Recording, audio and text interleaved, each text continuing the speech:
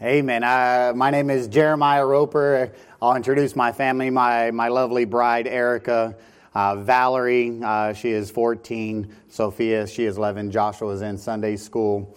And it is a great privilege, preacher, to stand behind this pulpit and to proclaim the Word of God this morning. I count it a privilege to teach and proclaim the Word of God behind another man called of God. And I feel like I'm that little T-baller setting up the tee and just to wait for Brother Fielder to come up and slug that home run today. And it's exactly what my prayer is for Heritage Baptist Church, is for God to do a mighty work and through this local New Testament church. And we're missionaries to the U.S. military, going to Sicily, Italy to train under your missionary, Al and Elizabeth Hamilton, for a short span of time, and Lord willing, take over that ministry there in Sicily. And we're excited because we're desiring to be there in March, and that's our prayer. So I ask you to pray with us on that. And there's a lot of things that have to happen between now and then. And I was asked to share something from the Word of God, and we're going to start in a very familiar passage of Scripture. Turn to John chapter number 3, if you would. We have this familiar passage of Scripture. We've looked at God's mission all week long, and you can say a lot of mission planning, especially the military. You have your mission, but there's a lot of plans that go into that. And we're going to go back, you can say, before creation. We're going to look at some of the planning that happened, and then what the Lord has for us today and moving forward for the cause of Christ and missions. Because the Bible says there, we're going to start in verse number 3, John chapter number 3, this conversation with that Pharisee Nicodemus. The Bible says in John chapter number 3, and as Moses lifted up the serpent in the wilderness, even so must the Son of Man be lifted up. Notice that punctuation at the end of that verse. That whosoever believeth in him should not perish, but have eternal life. And we can all read, please read with me, verse number 16. Ready, begin. For God so loved the world that he gave his only begotten Son, that whosoever believeth in him should not perish, but have everlasting life.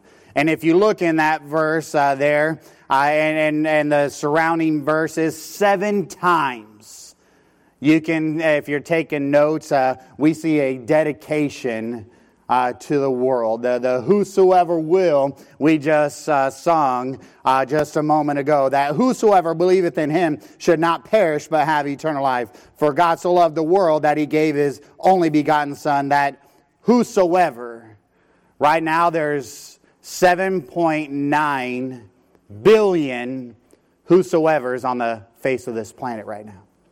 When we started deputation, that number was 7.8. It is estimated by March, actually before March, it'll be well over 8 billion people. And we see here, if we continue reading in verse number 7, for God sent not his Son into the world to condemn the world, but that the world through him might be saved.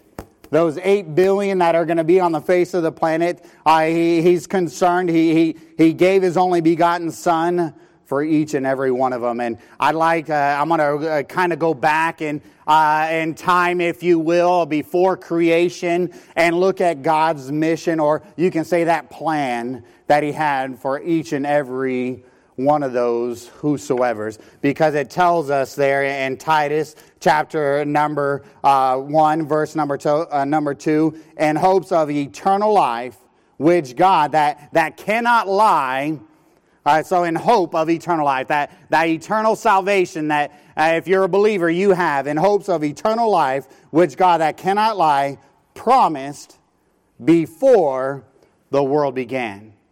So you see there was a promise made there before creation of hope.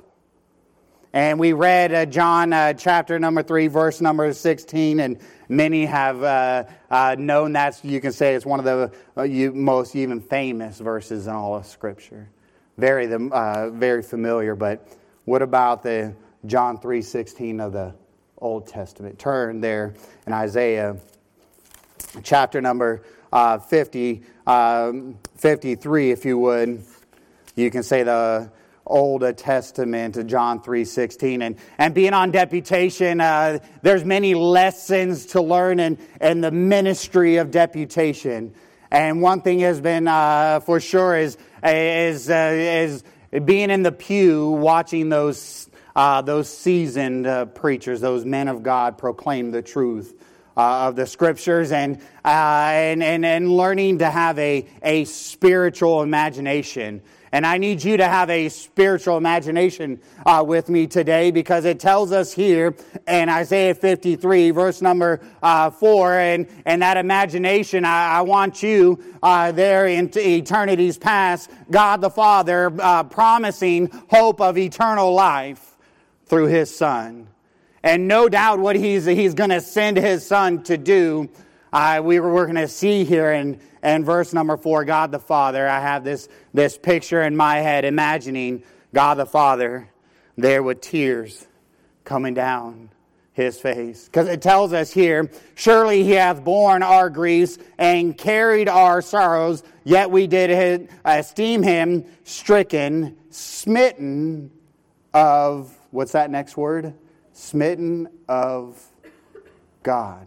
So what I'm proclaiming to you this morning is God the Father sent His only begotten Son to die on the cross, and that He smote His Son for my sins.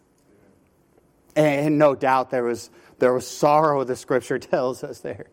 Tears are coming down His face, and you look there in verse number 10, and there was not just sorrow there.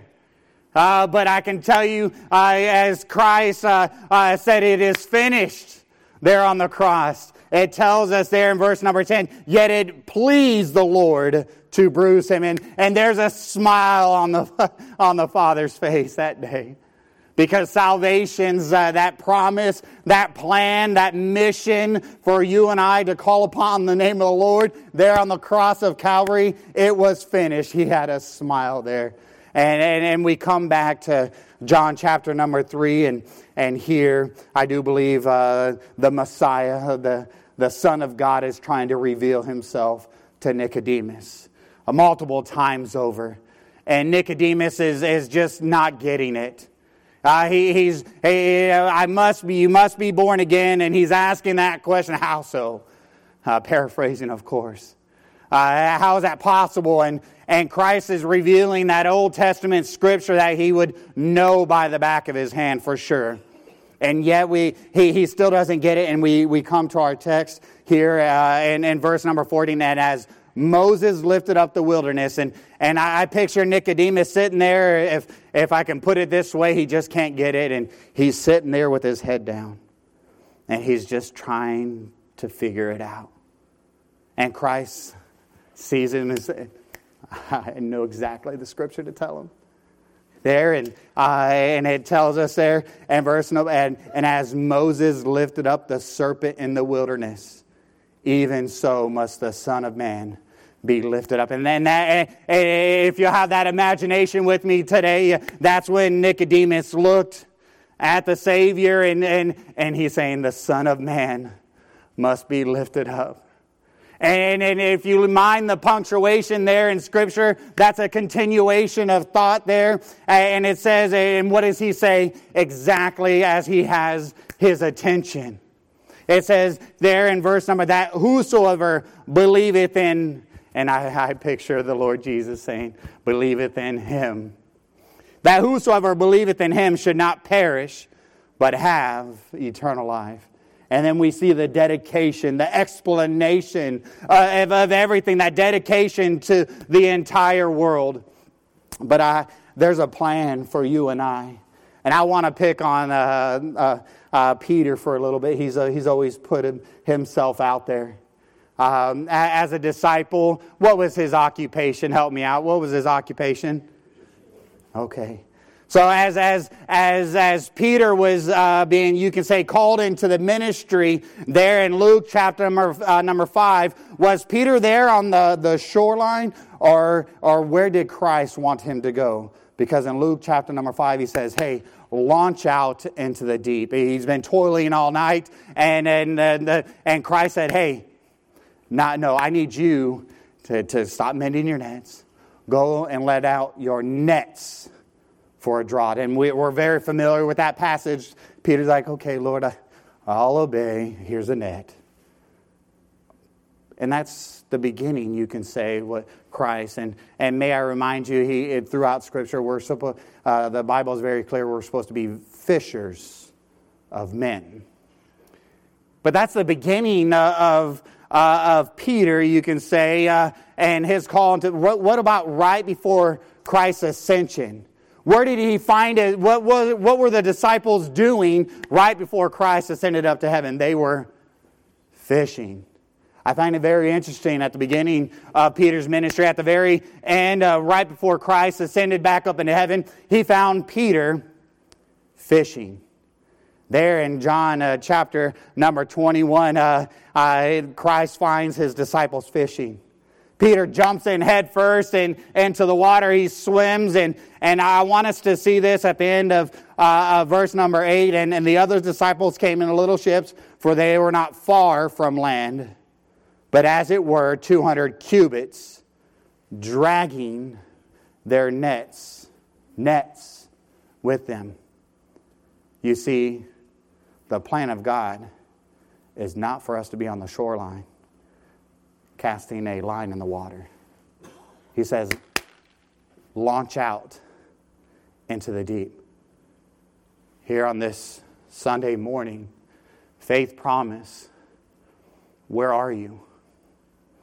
Are you on the shoreline? And I want to kind of go back to the plan of God, and because the plan was to use you and I to get the gospel message all around the world. And it tells us there, if you'll turn to 1 John chapter number 4, 1 John 4, it tells us 1 John 4, 9, and this was manifested, the love of God toward us, because that God sent His only begotten Son into the world that we might live through Him. Amen. Herein is love, verse 10. 1 John 4:10. Herein is love, not that we loved God, but that He loved us and sent His Son to be the propitiation for our sins. Verse number 11. Here it is. You and I. Beloved, if God so loved us, we ought also to love one another. If you were to turn to Mark chapter number 12, Christ was always asked questions, and we have that passage of Scripture, which is the greatest commandments of all, and Christ says, hey, you individually, the saints of God, I need you to love God with all your being. That first commandment, to love God with all your heart, with everything you got. But that very next verse is to love your neighbor as thyself. And I find it very interesting that Christ, His plan is to love our neighbors as ourselves. You can look around and you have some neighbors amongst you here this morning. You go home and you definitely have your physical neighbors, some that you may like and you may not. At work, you have your neighbors there. And the Bible is very clear that we have to love them as thyself. And I know some of you are thinking, well, that's very hard. I don't know if I can do it. Well, it's not an option. It's actually a commandment. And I want to kind of go back to the basics there, because if we're supposed to love them as thyself, how are we supposed to show the love of God? And I can think of no other way to do so but to fulfill the Great Commandment. The Great Commission to go into all the world and preach the gospel to every creature. Luke 24 tells us to start here in our Jerusalem, amongst our neighbors, that we're supposed to show love as ourselves. To love them more and to show Christ-like love. And that is proclaiming the gospel to them. And as we do, we open up Scripture and say, hey, are you sure you're on your way to heaven? And we open up the plan of salvation and we witness to them and we just simply do what God has enabled us to do and given us a tool and share our gospel witness. Just, hey, this is how I was saved. You're just sharing your personal testimony with somebody. Sharing the love of God to them. And I just, what happens, and part of my training there in Okinawa in a military missions church under Pastor Ed Novato, I was an altar worker and no doubt military missions, a very fruitful ministry. You can say it this way, the Marines, the Air Force, the Navy, the Army, they know what could happen. Deployed. Death is very real to them. And when they hear what God did for them, they walk the aisle. We had several weeks, I believe it was 46 weeks in a row, there was a decision for the cause of Christ. Someone getting saved, joining the church, being baptized, whatever. It's a fruitful ministry. But having to have the privilege of opening up Scripture and a Marine calling upon the name of the Lord. For them to realize, Pastor Novato would often wait because I'd be very thorough in that, and he would wait because I'd be 20, 30, 40 minutes with somebody, making sure their salvation is true and they're sealed until the day of redemption and make sure they have the security before we leave that room. But I'll tell you, he would wait at the bottom of the steps because I'd often go to the teen room. 40 minutes, and he's often the only one in the building. And he would do the same thing each and every time. Brother Roper, do we have a decision this morning? Oftentimes, yes, Pastor, we do. And what is this decision today? So-and-so trusted Christ as Savior. This was not his response, I can tell. Well, amen. Brother Roper, what was this decision? So-and-so trusted Christ as Savior. Amen.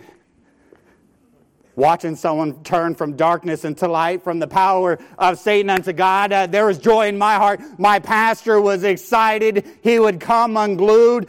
He would jump for joy. And if anyone were around, excuse me, please. I have an announcement to make. So-and-so trusted Christ as Savior. If there was joy there. All because the plan of salvation was given. Someone called upon the name of the Lord, and the Bible says, thou shalt be saved. There's joy, but there's not just joy here on earth. When someone gets saved, turn to Luke chapter number 15. Luke chapter number 15, we have this illustration, this parable, if you will. It tells us there in Luke 15, number 3, and he spake this parable unto them, saying, these Pharisees, scribes that were murmuring, and it says there in verse number 4, what man of you having 100 sheep, if he lose one of them, doth not leave the 99 in the wilderness, and what's that next word? And go. Are we going this morning? Are we getting off the shoreline? Are we going after that which was lost?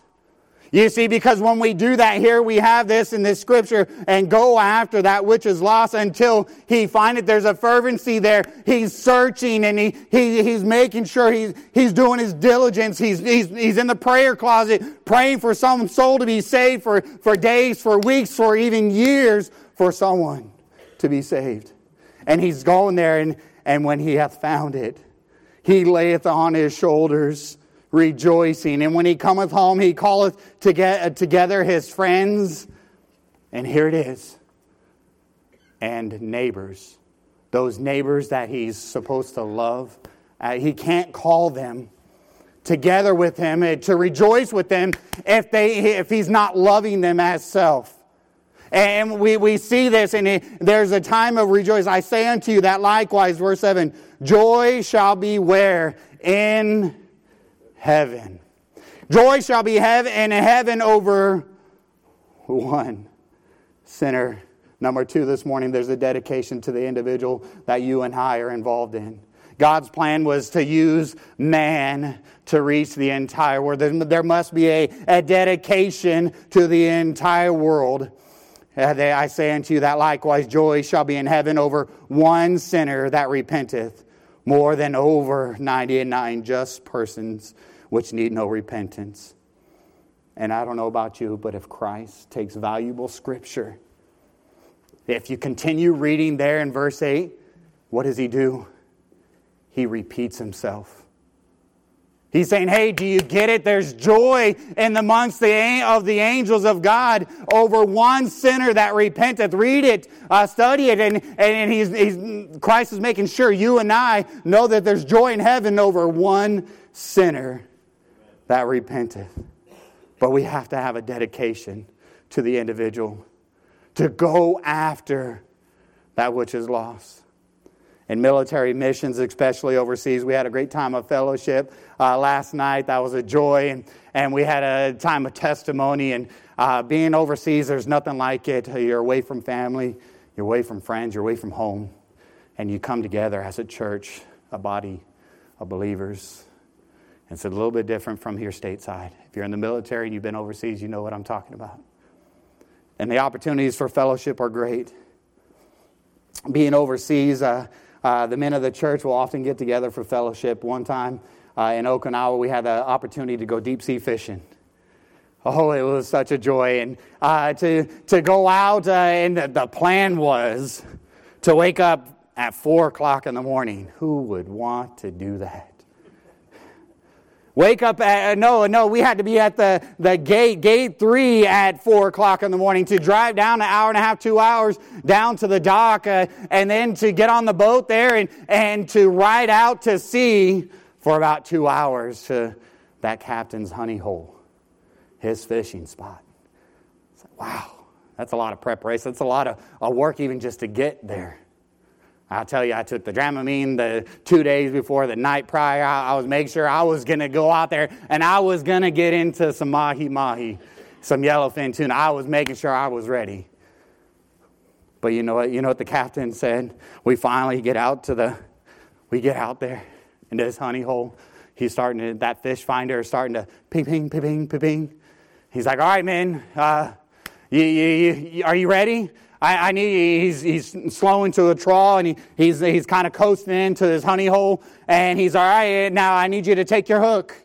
Listen to me, you fishermen that are out there. I need you to take your hook. Go through the eye and flip it around. Go through the belly. Take that minnow. And it's like, okay, I think I could do that, Captain. He says, but you got to listen to me. It's loud and clear. It's very simple. Through the eye, through the belly, and then once you're done, take your line and drop it in the water. I was like, what? I'm ready to fit. Yeah. No, he says, no, just drop it in the water. He goes back into the boathouse. He looks at his fish finder. He comes out and he says, all right, you have to do what I say. Do what I say. Start pulling on the line. How many times I tell you? He goes back into that boathouse one last time. He comes out and he's looking at the depth of the fish. And he comes out and he yells, 100 pulls! 100 pulls? Oh, I could do the math. 100 pulls, about 3 feet, that's 300 feet down. That's a lot of work. But I tell you, there's 10 of us men there. And the captain, before we started fishing, he lined us up on one side of the boat so our lines wouldn't get crossed. One here, one here, one here, and 10 of us all lined out. And he said, 100 pulls. I was like, well, okay, 100 pulls. So I start counting. And I'm going. 78, 99, 100. Fish on. Okay. Yeah. The guy next to me, how deep did you go? 100 pulls. He's okay. 102, 103. Fish on. We got a double. Oh, there was joy. We were sitting there reeling it in. But what did we have to do? We had to listen to the captain. Are you listening to the captain of this world, the Lord Jesus Christ? Here, if I were to use that same analogy here at Heritage, or do you have your line in the water? And there was 9 of us there. But you can say soul winning. Are you involved in soul winning? The days that you go out, are you involved in the choir, Sunday school, hey, the discipleship program that's going on here, whatever ministries that you have here, and then are you, here it is, Faith Promise Sunday. You have a line in the water. But the Lord Jesus Christ is saying, hey, are you ready? How deep are you going to go? I need you to pull on the line. I need you to cast out into the deep. And here it is, turn to Psalm 107. The Lord Jesus Christ is saying, hey, I need all of you. I need you to get off the shoreline. I can't handle that. I desire you to be out in a specific place. Psalm 107 and verse number 23. There's some words here in the following verses that they trouble my heart. It tells us in Psalm 107, starting in verse number 21, oh, that men would praise the Lord for His goodness and for His wonderful works to the children of men. And let them sacrifice the sacrifice of thanksgiving and declare His works with rejoicing. Oh, we need to rejoice what He does in our life. Amen. Told you there's a couple words here. Verse number 3, they, that word is not all. They that go down to the sea in ships. And I'm telling you, and I'm just saying what the Scripture says, they that go down to the sea in ships, that do business in great waters. It's those individuals today that obey the Holy Spirit, that say, hey, I'm going to get involved in Faith Promise, and I'm going to give it all I got. I'm going to labor for the cause of Christ as much as I can. It tells us, and it just tells us they. If you look around to your neighbor, there's some of us here. It doesn't say all. Some of us here are going to pull up the budget. Say, I can only do this. This is the only thing I can afford to do right now. It says, they that go down to the sea in ships, that do business in great waters. Is your faith on the shoreline today? Or is it out there in great waters? Because it tells us, these, verse number 20, these see the works of the Lord. And what does it say? And His wonders in the deep. Oh, the captain of our lives is saying, hey, you need to get off the shoreline. You need to have multiple lines in ministry, and they need to be deep. Just keep on laboring, because just like at that illustration, I used that deep sea fishing. We laid that fish on the dock when we got back that day, 65 mahi, yellowfish. Oh, it was a great catch.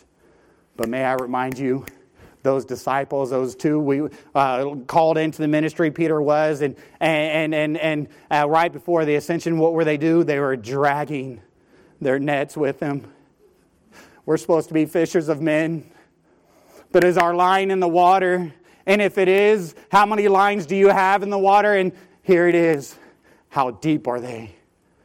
Are you laboring? There's a lot of labor that goes in for us to go after that which is lost. Let us pray. Heavenly Father, I thank you for your word. I thank you, Lord, for the challenge that we have to be in deep waters with you, allowing you to do the wondrous works of what only you can do. And I pray today we would see you do a work here at Heritage Baptist Church. And I thank you for this time in your word this morning. Work in hearts, I do pray. In Jesus' name, amen.